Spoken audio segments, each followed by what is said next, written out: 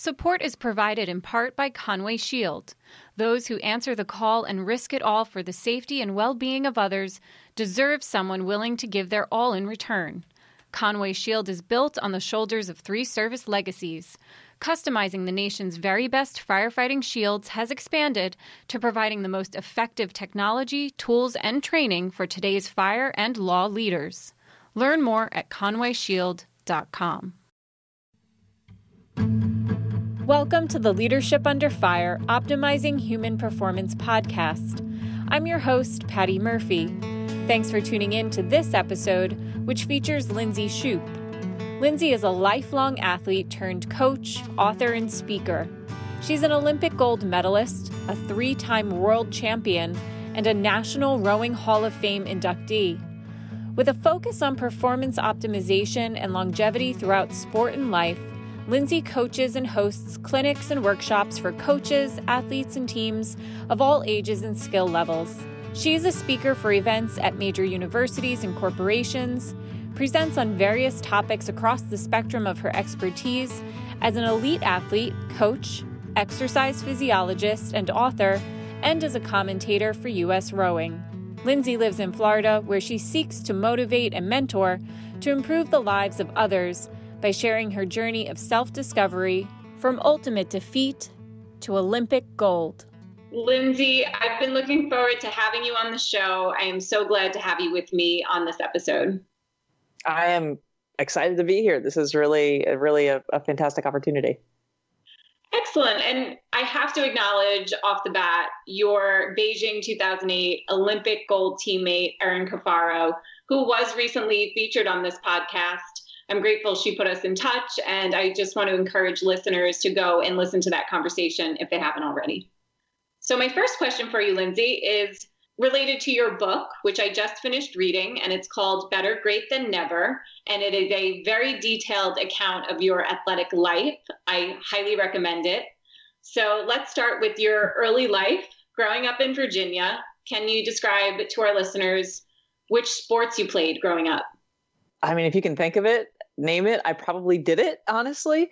And I always tell people that I realized that sports happened in my life because they were kind of part-time babysitters. So it was whatever was available to my family. And so I started riding horses when I was 4. So I rode horses for all growing up. I grew up in the country. But I started swimming when I was very young as well. I played basketball for many, many years. I played baseball. I was the only girl on an all-boys baseball team at one point in time. I did ballet. If you consider ballet a sport, my brother and I, we did tennis camps, did gymnastics. What else? Volleyball was one of my absolute favorite sports. I played soccer, field hockey. That's why I say you name it, you pick a sport, name it. I probably did it. And, I've even played a little bit of golf in there too. So, but, my Olympic sport was actually not something that I did until much later, so that was not a sport that I did when I was a kid. I'm going to ask you more about that, but I wanted to know, why are you so drawn to sport and particularly team sports?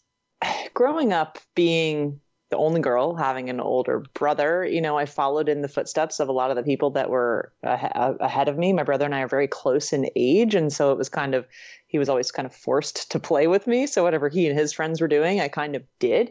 And so we did have this kind of little cohort of kids that bumped around in the country and played in the backyard together.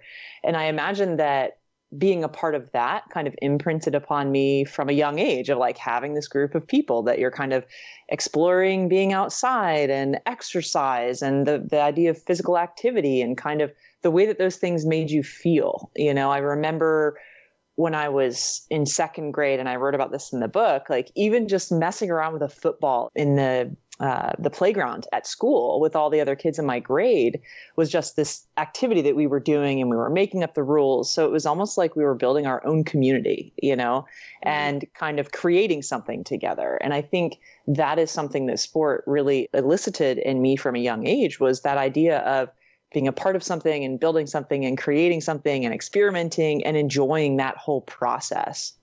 We've had a few exchanges prior to this recording talking about being part of something bigger than yourself, which I do want to talk more about, as you obviously are committed to coaching other people and helping them become the best version of themselves.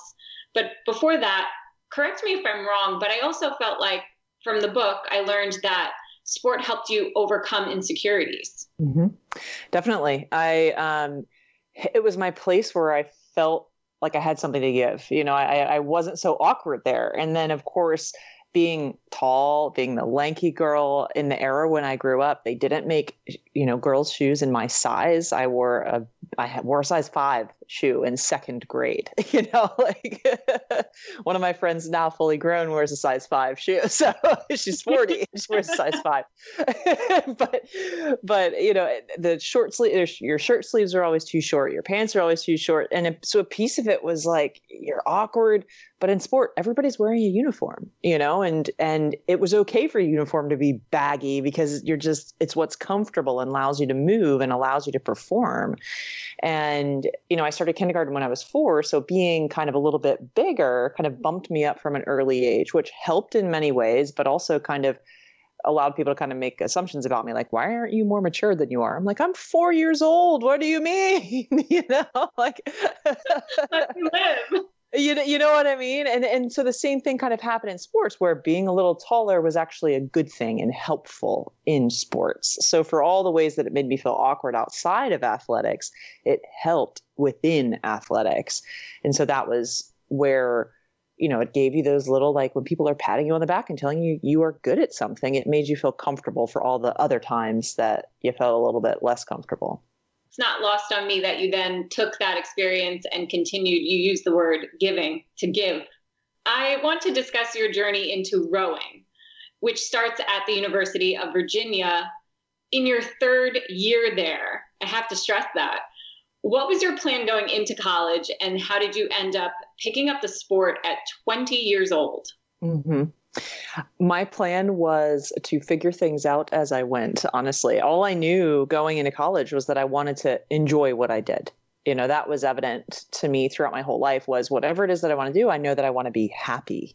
And the things that I enjoyed were things like art and languages and sports and apart from being a professional athlete, whatever, that's the very tiny little niche of the population that gets to do that, and it was, okay, I'm going to give up sports because I didn't think I was good enough to play a sport in college. So I left that part of me behind. I literally, no matter how many sports I played, I didn't gain enough confidence to think that that was an option for me through college. That's why I gave those up. So then the next plan was, okay, what are the subjects in school that I really, really enjoy? I'm going to pursue those.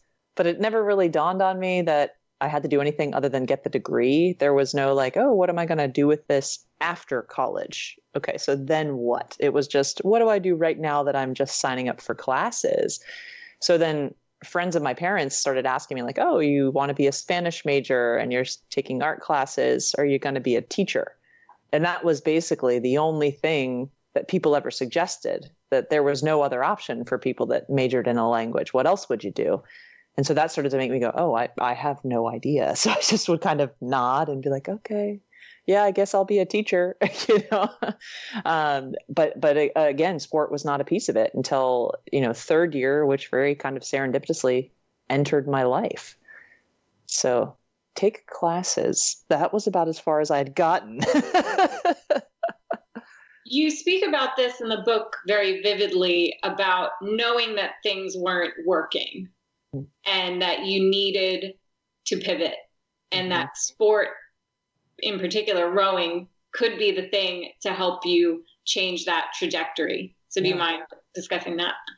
Yeah, I know that having grown up playing all these sports and having been pretty socially connected and having gotten good grades and stayed pretty fit and enjoyed being outside all the time, when I gave up sports, I gained about 30 pounds. My grades tanked. I was less social and started withdrawing from my friends and staying up all night and eating crappy food and doing all the things that, they say that college kids do, and so the night before, and this is a weird twist of fate, I use the word serendipitous a lot because that's really how it happened, where the night before I bumped into my college rowing coach, who is, for me, one of the greatest mentors of my whole life. I spoke to him earlier today, and I woke up in the middle. I I woke up in the middle of the night, but I had trouble falling asleep. I just couldn't fall asleep because I had all these thoughts running through my head.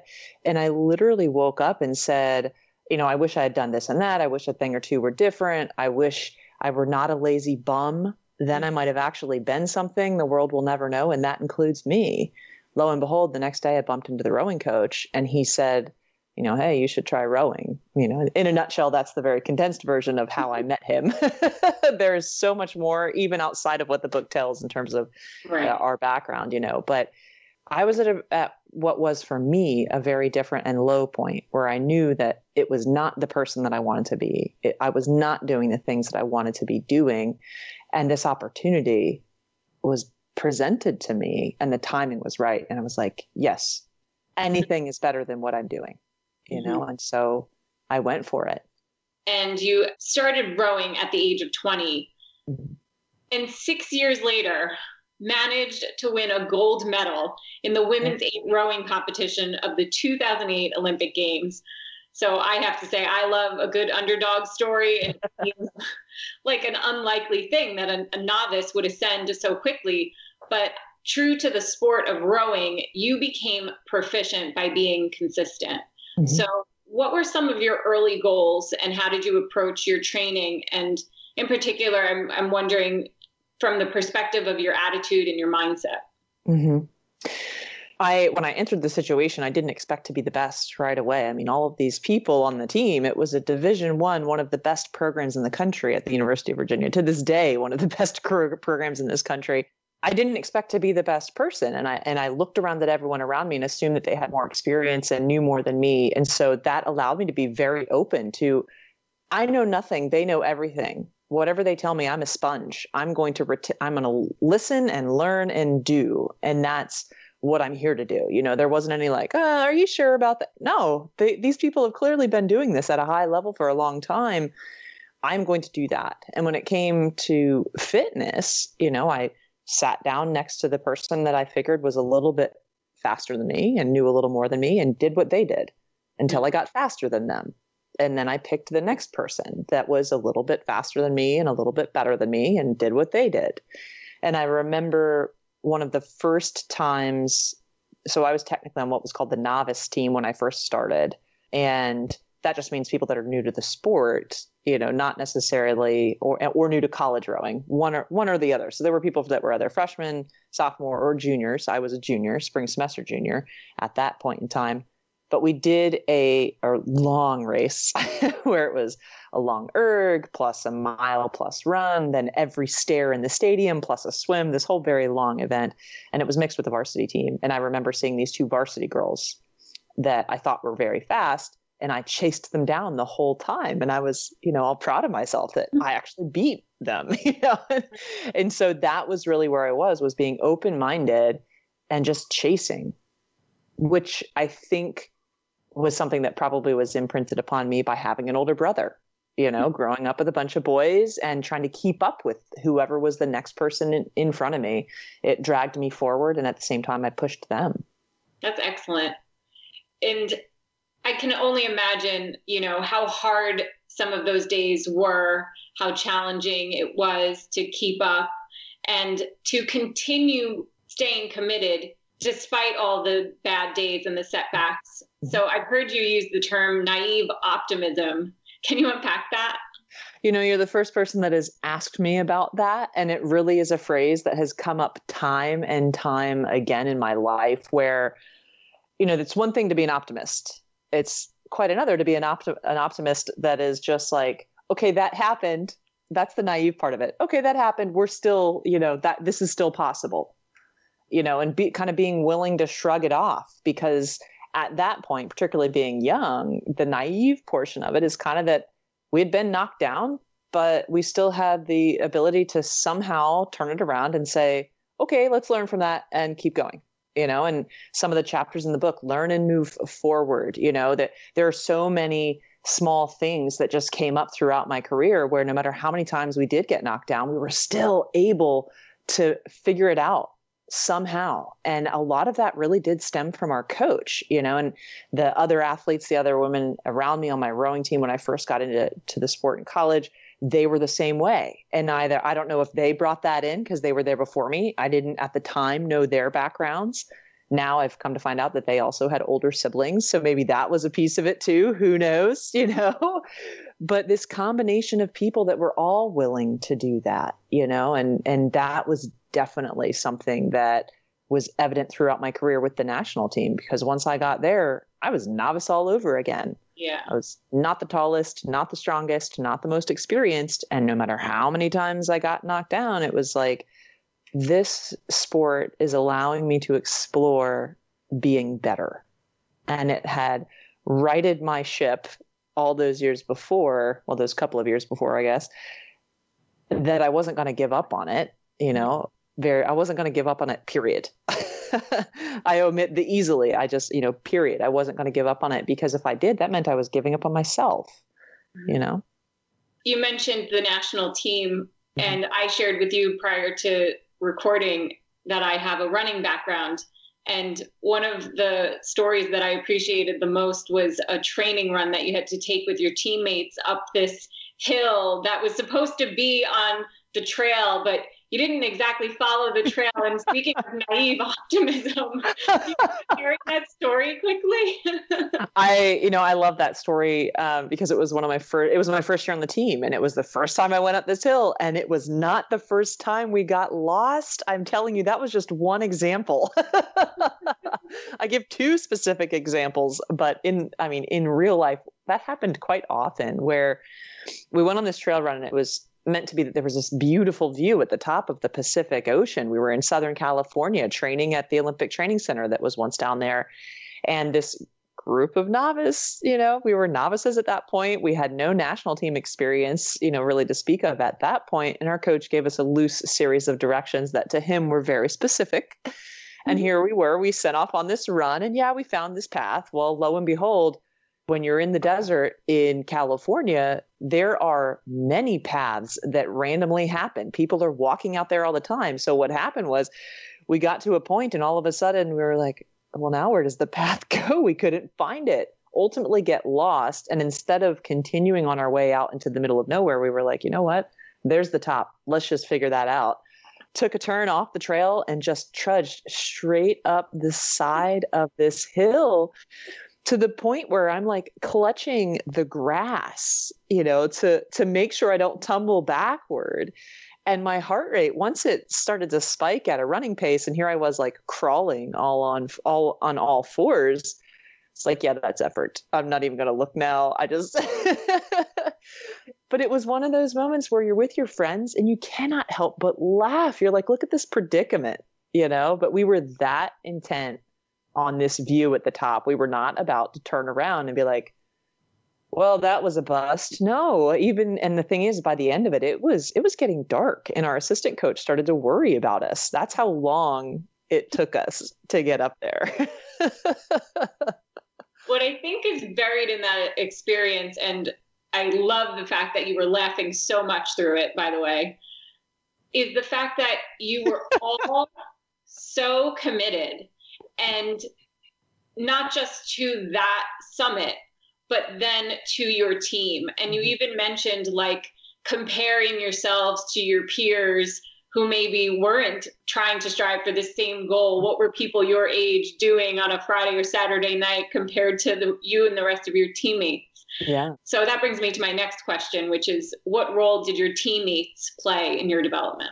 Yeah. Apart from me being that sponge from day one, that was what it really continued to be. And I love that you bring up that you got that we were laughing the whole time, and that's really a piece of what I think set that group of us apart and allowed us to be as successful as we were over the long haul, because we were able to find like the humor in these situations that a lot of people would have been like grumbling about, right.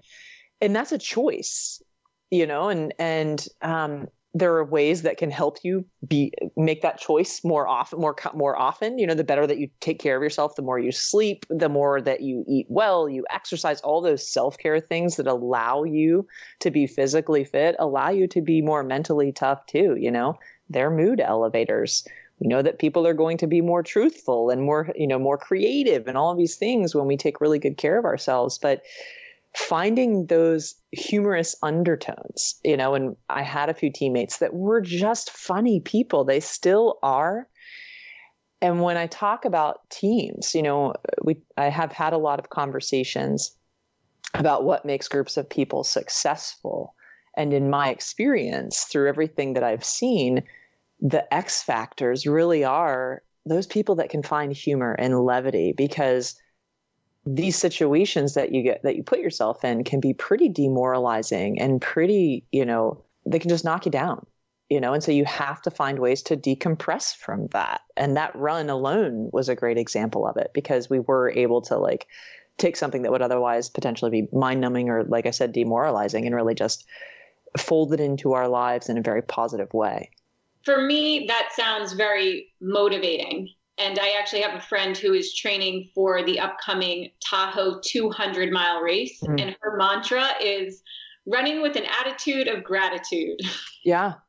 Yeah. That's actually, it's, savor this moment. There were a lot of times savoring and gratitude have come up in the last, I don't know how many years, but they're very common. And at first I was kind of like, well, what does that mean? I am grateful for a lot of things, and to have to be reminded of that was a foreign concept to me, because there was a moment I remember walking into the boathouse one morning, and I was the only one there at this point. And as I'm walking through the parking lot, it's still pretty dark. The sun had just started to break, where the sky starts to light up to this purplish pinkish color. And I remember just stopping and staring at the sky and being like, wow, this is what I get to do today. Here I had gotten up very early to get there 45 minutes before everyone else to do extra warm up before our team warm up so that I could stay healthy. And I'm just so grateful, because of doing that, I got to see this gorgeous sunrise, mm-hmm. and I knew that there's a finite amount of time in my life that I could do that actual thing. So there were a lot of moments where I felt that, where I started noticing vivid colors and smaller moments. And a teammate of mine who is actually currently still training, after she read my book, she said, "Thank you for reminding me of this opportunity, like that we get to do this, and sometimes we forget that being able to train and being able to do whatever it is that we're doing, that we should be grateful to be able to do those things." And I thought that was pretty neat coming from someone who's training for her 4th Olympics. Wow. Yeah. Yeah. I'm going to listen to that. Yeah. Thank you for the reminder. We've unpacked so far the fact that you started in the sport later in life. You're hustling as much as you can to keep up with your teammates. Mm-hmm. So, and I have to admit, one thing that's clear to me is that you do have an intuitive knack to connect with people despite your insecurities. And when given an opportunity to support them, you really give your all. So what do you think were some of the biggest contributions you made to your NCAA Division I, World Championship, and Olympic teams? Something that I didn't realize I did until almost a decade, right? It was, in the 2017, the World Championships were in Sarasota, Florida. I live in Florida. There was a big United States rowing team reunion, and a group of us met before we went to one of the events just to have hors d'oeuvres and hang out and catch up, and I went and took a shower, and I came back out. And then when I walk out, everybody's just kind of looking at me, and I was like, that's weird. And what happened was they'd had a conversation when I was showering, and they said, Shoop, we wouldn't all be here if it weren't for you, because we were all friends, but I was the connector among us.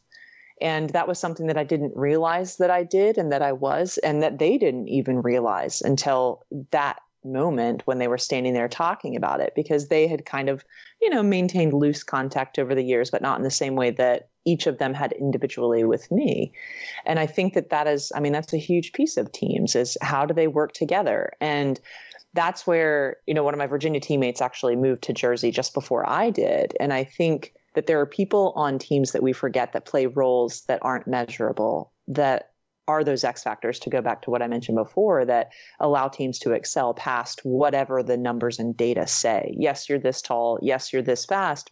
But can't you get more out of one another if you really do it together and work together? We all have gaps, and we all are the best at things. So all of those attributes combine to help us fill our gaps, and we help someone else fill gaps so that we can each become really, really better, like role models for one another, imperceptibly sometimes, like these positive habits that we all have that we can learn from. But that I really think is what it is that I think is super cool. I would have never noticed it. Again, you take for granted the things that you know until someone tells you, oh, not everybody does that or knows that. I definitely want to dive into your coaching philosophies in a second. But before I do, so when I had Erin on the podcast, she was the first Olympian that we've had on the show. And she seemed surprised by that. And I promised her, you're the first, but you won't be the last. So now that I have you here today, I have to ask you, can you describe the Olympic experience and what it was like to win gold? There's so many things. We could talk for 9 hours. We could talk for the rest of our lives about it. But I think something that is incredibly unique, and there's so much about the Olympics, even if everybody knows the Olympics, it's the pinnacle of athletic achievement, whether you're an athlete or not. It is people at the top of their game, period. Something like, and I did the math on this, 2 to 3% of the people that make it to the games might medal. So that puts you in this tiny little many zeros, 5 zeros after the decimal point percentage might ever win, the games. But rowing specifically is one of the few sports in our specific games in 2008. Only 3 sports had the award ceremony uniform requirement waived, because we literally got our medal within a matter of minutes of crossing the finish line. Most sports, if you win in the morning, you win in the afternoon, or if you win at night, you get it the next day, or you get your medal in the afternoon or evening. And then if you win at night, you get it the next day. So here we were, still sweating, still shaking, still just totally raw, rowing over to the dock to get our medals. And all of a sudden you're like, yeah, all this stuff is happening. And you're like, oh, that's for me right now. And everything is happy and you're excited and I'm staring at my teammates and so excited for them. And then this woman is standing in front of me to hand me this medal, and it just knocked me down, because it was a physically heavy object. And all of a sudden it makes you realize the gravity of what you've just done. And it's kind of this, like, the end, not an end point, but kind of the cherry on the top of this huge adventure that you've just had with your team and your teammates and every one of your coaches and all the people along the way. And I would say what the Olympics does, it is, and I write this in the journal entry at the very end of the book, is that it takes all of everything you thought that you could feel and just amplifies it. So your ability to do, your ability to think, your ability to feel things, your emotions are heightened. And it also gives you this ability to believe in things. It allows you to really believe in the impossible when you do something like that, because you're like, wow, if that can happen, then anything can happen. And maybe it's unfair to tell other people, like, no, anything really is possible because of what I've done. But at the same time, it's like, it's a pretty unbelievable experience and story to go from, overweight and getting passed by a speed walker to winning the Olympic Games. Absolutely. And that's why it's so impressive and inspiring, and I think important to share, because pare that down, like you mentioned, the math just isn't there. Not everybody is going to be a gold medal Olympian, but if you set a goal and you achieve it, you can be rewarded. Yeah. I've been asked, actually most recently, well, what if you hadn't won, And it's like, well, nothing about anything that led up to that moment would have been different, And maybe I would feel, I can't tell you what I would feel because that is not what occurred. But every single day that went into that, I still would have learned all of those lessons, and I still would have come away with the lifelong friends that I do have still to this day, and having, overcome all the things along the way. I actually got to do the commentary for U.S. Olympic trials, which were last week. And And one of the things that I commented on is something that I do believe in wholeheartedly is like the race is the easy part. You made all the hard decisions every day before the race. I even say in the book that, our coach kind of joked about, it was like, you're going to be ready to be tired for the next 4 years. So when you go into the games, you are rested for that race. You are tired for 4 years, and one night you feel really great. But it was like, to go back to what potentially would have happened if not everybody makes it to the games, you still learn those lessons. And we all have our Olympic moment, whether that's the Olympic Games or any big moment in life, whatever it takes to get there. Yeah. Before we talk about your post-Olympic endeavors, this is a perfect segue into my next question. So throughout your life, it seems like coaches have seen potential in you before you've seen it in yourself. Looking back now and with years of coaching experience, what were practices or qualities you think they were picking up on? Height, first of all. Height helps. I mean, and not just height, in rowing specifically, lankiness. So that awkward late bloomer, rowing is the sport for you. There are so many sports out there and they all run the gamut of speed to accuracy. A lot of people don't even think of windsurfing, archery, there's so many sports, and we all can really be kind of designed mentally, physically, whatever your attributes are to a particular sport. I think that personability, is that the word I'm looking for? Personability. Feels right. Being personal, being approachable, but having an underarching positive nature, having that positivity was something my mom would say that I popped out of the womb with a smile on my face. I think that kind of ability to bounce back from small things that kind of knock you down was something they picked up on. That consistency element was something that came up many times in my life. Literally, the word consistent was said about me for a very long time, which early on, sometimes I was like, does that mean that I'm here but never here? Meaning like I'm good to this point, but not, off the charts. But at the end of the day, you also want to make sure that the person is going to perform to at least a minimum on race day, Apart from that, I mean, I think that those were kind of the biggest things was this person, my physical size, and then my personality and being able to get along with other people were those things. Because really the sports that I did excel in were the team sports. Mm-hmm. And the ones that I gravitated toward were the team sports. Mm-hmm. Excellent. So if we fast forward on the timeline, you mentioned you now live in Florida. And you are super passionate about leading people on a path of seizing their full potential by removing self-imposed doubts or limitations. Makes sense given all of your experience. So can you explain your coaching philosophy or philosophies? Yeah, a couple of things. The first thing I do with every team that I work with, and this was a fun experiment with the first junior program that I coached, which was basically I've worked with middle school every group from middle school all the way up to, your 80-year-old masters rower, apart from, college included, elite included, Olympic and Paralympic included, but it always starts with, what do you want to get out of this? Why does this matter to you? Why are you here? I started that with, and you can ask an 8th grader, you can ask a 6th grader that, whatever it is, and for basically everyone out there, and I read this recently, so this is not mine, but I loved it. I thought it was so great. Was why do people play sports? Fun, friends, and fitness, right? Like, yeah, and it really is, even at the Olympic level, it is that simple. And because the harder it gets, you have to love it more and more. Otherwise, you're going to be like, wow, there are so many other things I could be doing right now. And to go back to that moment when you're saying comparing to our peers that are what are they doing? And that was a story about sitting on the stationary bike and having 100 minutes to pedal on a Friday night and it's pitch black dark.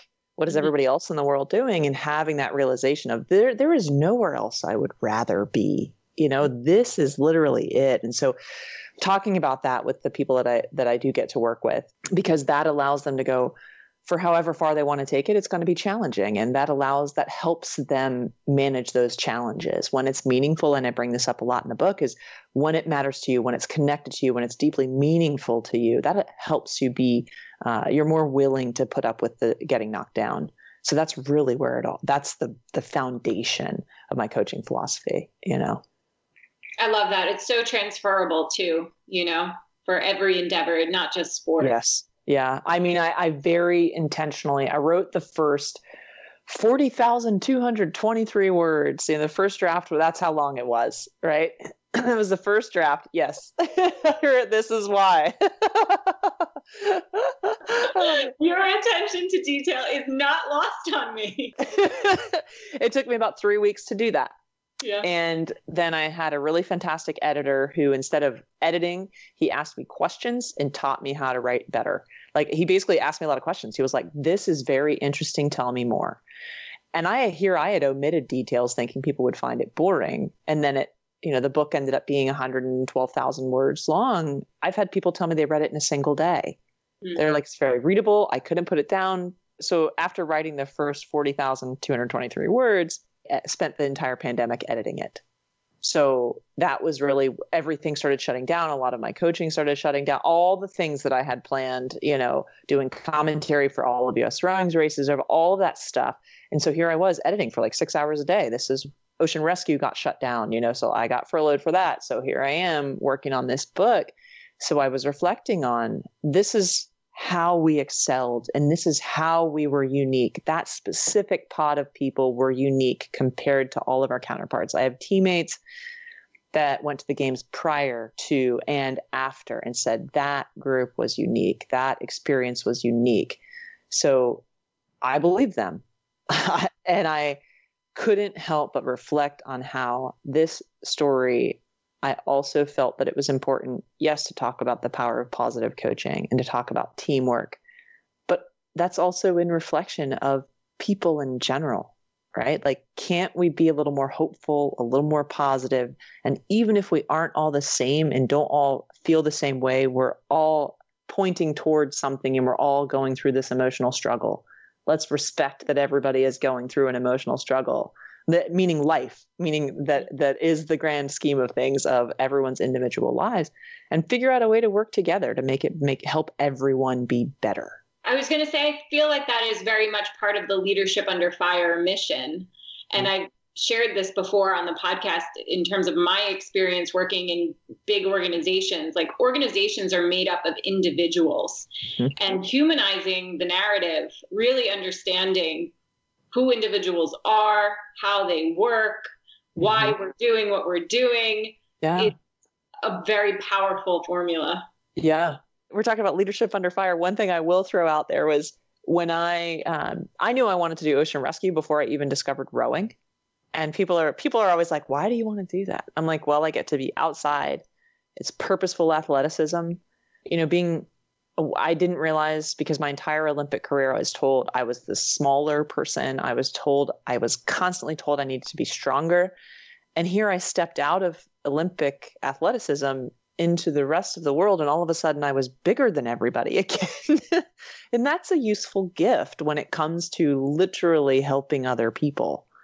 I say that, today's athletes are yesterday's warriors, and like, we would have protected people back in the day had it been another century or eon ago. And here is an opportunity to help people in a very different way. It's amazing. I actually, before I started doing ocean rescue, I worked at Lululemon for a short period of time to basically pass the time until that happened, and part of their philosophy is that they give you a whole list of business books to read. And they're like, this one you must read. The rest of them are for you. We highly recommend these things. And I started reading these books, and it just became so apparent. I was like, oh, this is how sports is a metaphor, because it's all about teams and people, whether it's an actual sport, everything is all about communication and how these groups of people work together.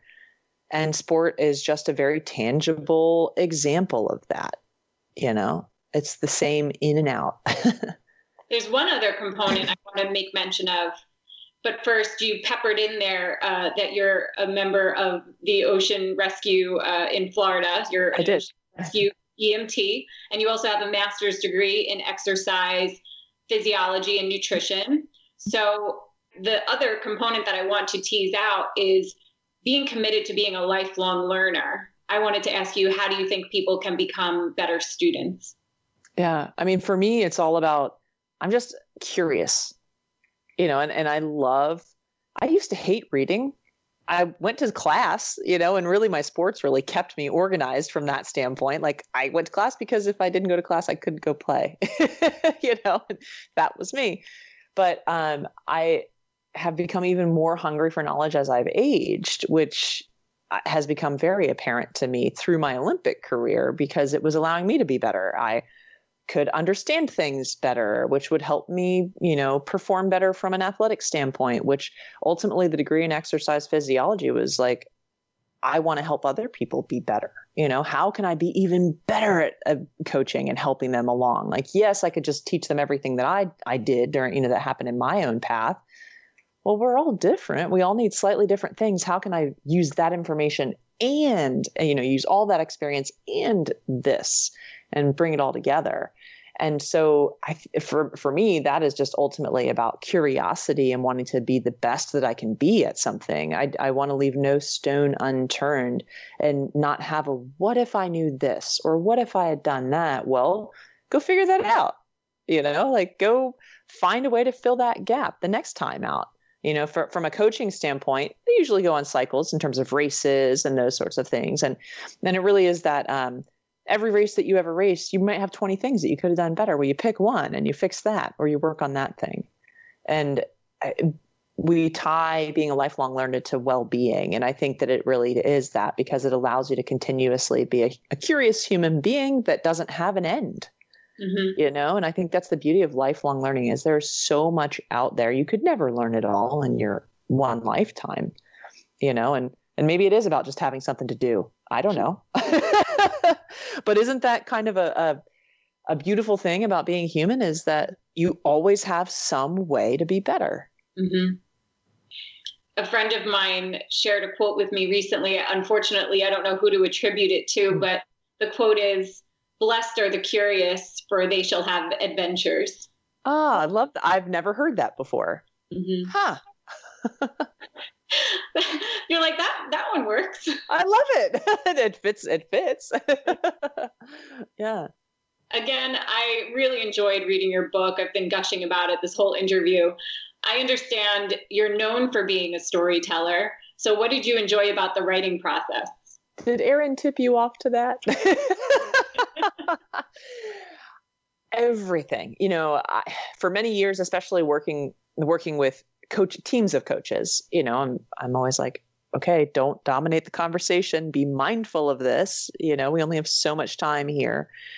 But then, and that's why the first draft of my book was short, was because I had been working on not dominating the conversation. So let's pare this down. And all of a sudden, this man comes along and opens Pandora's box, said, give me more details. I said, I have them, and writing allowed me to express all the details that you can't have in one conversation. But it was also something I got to learn. The number of times that my own book inspired me to write the book. When things got really hard, I would think about something that I had already gone through my rowing experience, because writing a book is really hard. You're sitting alone by yourself for a very long time. Days would go by when I wouldn't leave my apartment because part of it was during the pandemic. And, but it was fun to go back and really understand, because it started as an investigation of how did I turn out this way? How did I get to turn out this way? And how could I use some of that to help other people? And that's really where it started, this version of the book. And so going back and investigating, I had so many aha moments of conversations and questions that people ask me. I now have all of this material that I put a ton of thought into to answer those questions with very obvious examples of, yep, that's exactly what we did, and, the farther that you move away from an experience, I'm very lucky in that maybe it's the curiosity, maybe it's my detailed storytelling nature, but even when I kept my training logs, which were like my resting heart rate in the morning, my heart rates during training sessions, my splits, my speeds, whatever we did, I would write down like it was raining today, or it was one of those days today. I even wrote in my training log, I had one of those days today. I even stepped in a puddle on the way to the car, and so to be able to go back and look at that and use that as my kind of fact checking to write the book, it also helped me repiece together a series of events and things like that to go, nope, that really is how that happened, and it was fun in so many ways. I'm happy to hear that. And I think it translates because it's such an easy read and it's so enjoyable and so insightful. The complete title of the book is Better Great Than Never. Believing it's possible is where champions begin. Mm-hmm. Ultimately, what do you want people to take away from your story? It's the idea of never selling yourself short. I mean, sometimes we look at a mountain and go, man, that's high. I could never get up there. And when the way I wanted to start the book is the way that I respond whenever people say never to me is I say, and that's exactly why. It's not because of you. It's because of the way that you're approaching that. The fact, if you ever say I could never do that, that's the reason. So all you have to do is go, that's really far. I could get up there. That's all that matters is that's where it starts is, you know what? Maybe I could do that. And then if you really want that to happen, you're willing to put more. When I did my EMT, we had a joke where it was energy, money, and time. Those are the resources that go into it, right? And the more that you want something, the more resources you're willing to pour into that, which makes it more likely to happen. And so as soon as you believe that it's possible, then you're willing to step forward one step at a time. And that's it, That's awesome. There is another portion of the story. So I will eventually write book 2 whenever that happens. Oh, I'm excited. I didn't know that. So that's excellent. Good thing you're teasing it now. It holds me accountable to writing it too. So yes, it does. And actually we had Chief Michelle Fitzsimmons of the FDNY on our podcast last year. And that was something she said. When you speak it into existence, you have to follow through. Yep. And that, to again, with the subtitle of the book, you know what? That's possible. Why not? Let's do it. And that you speak it into existence and it that's the first step. That's really where you start. That's awesome. Lindsay, we're recording this in early March 2021. My final question is, being that it's Women's History Month, I have to ask you, which women leaders have offered you inspiration and how so? That was another really fun piece of writing the book, was to realize how many strong female role models I had in my life. I didn't realize just how many female coaches I had and how many fantastic female teachers that I had that just demonstrated joy in what they did. And they were role models. Some of my earliest coaches that I had were female, and some of them happened to be tall and had long curly brown hair like me. And I thought, wow, like maybe I could grow up and be cool and happy, and those were really great people to have in my life at a young age, and they're throughout the story. One in particular that I would like to throw a shout out to is actually still the female assistant coach of the U.S. women's national team, Laurel Corholz. I think that she is someone that is so understated and so underrated. And I wrote a very small thing about her in the book that, like, if you meet her, you realize how unassuming true excellence is. That she was our mother hen that really would drop those little nuggets of just like, it's going to be okay, because here you are training for the Olympic Games. You still need to hear that was great, and there was a moment in the book where she literally said to me, I had no idea how I did. We obviously performed, but again, I never took anything for granted. And she just took it upon herself to say, Lindsay, that was excellent, which was so meaningful, and that, yeah, without her, I don't know that we would have, or at least I don't know that I would have excelled in the way that I did. So there are many, but I'll leave it at her for sure. I love that. I think being happy is one way of being wise. So yeah, I love that too. That's another one that I haven't heard. 2 mystery quotes in one day. I'm sorry that we're running out of time. I so enjoyed this conversation.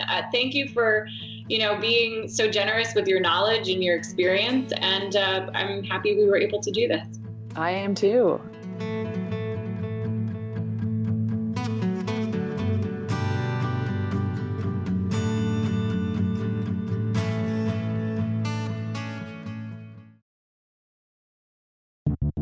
The Leadership Under Fire podcast provides a platform that helps to prepare performance leaders to navigate the moral, mental, emotional, intellectual, and physical rigors in high-risk and ultra-competitive settings by developing strength of mind, body, character, and critical thought. For more on this, visit leadershipunderfire.com.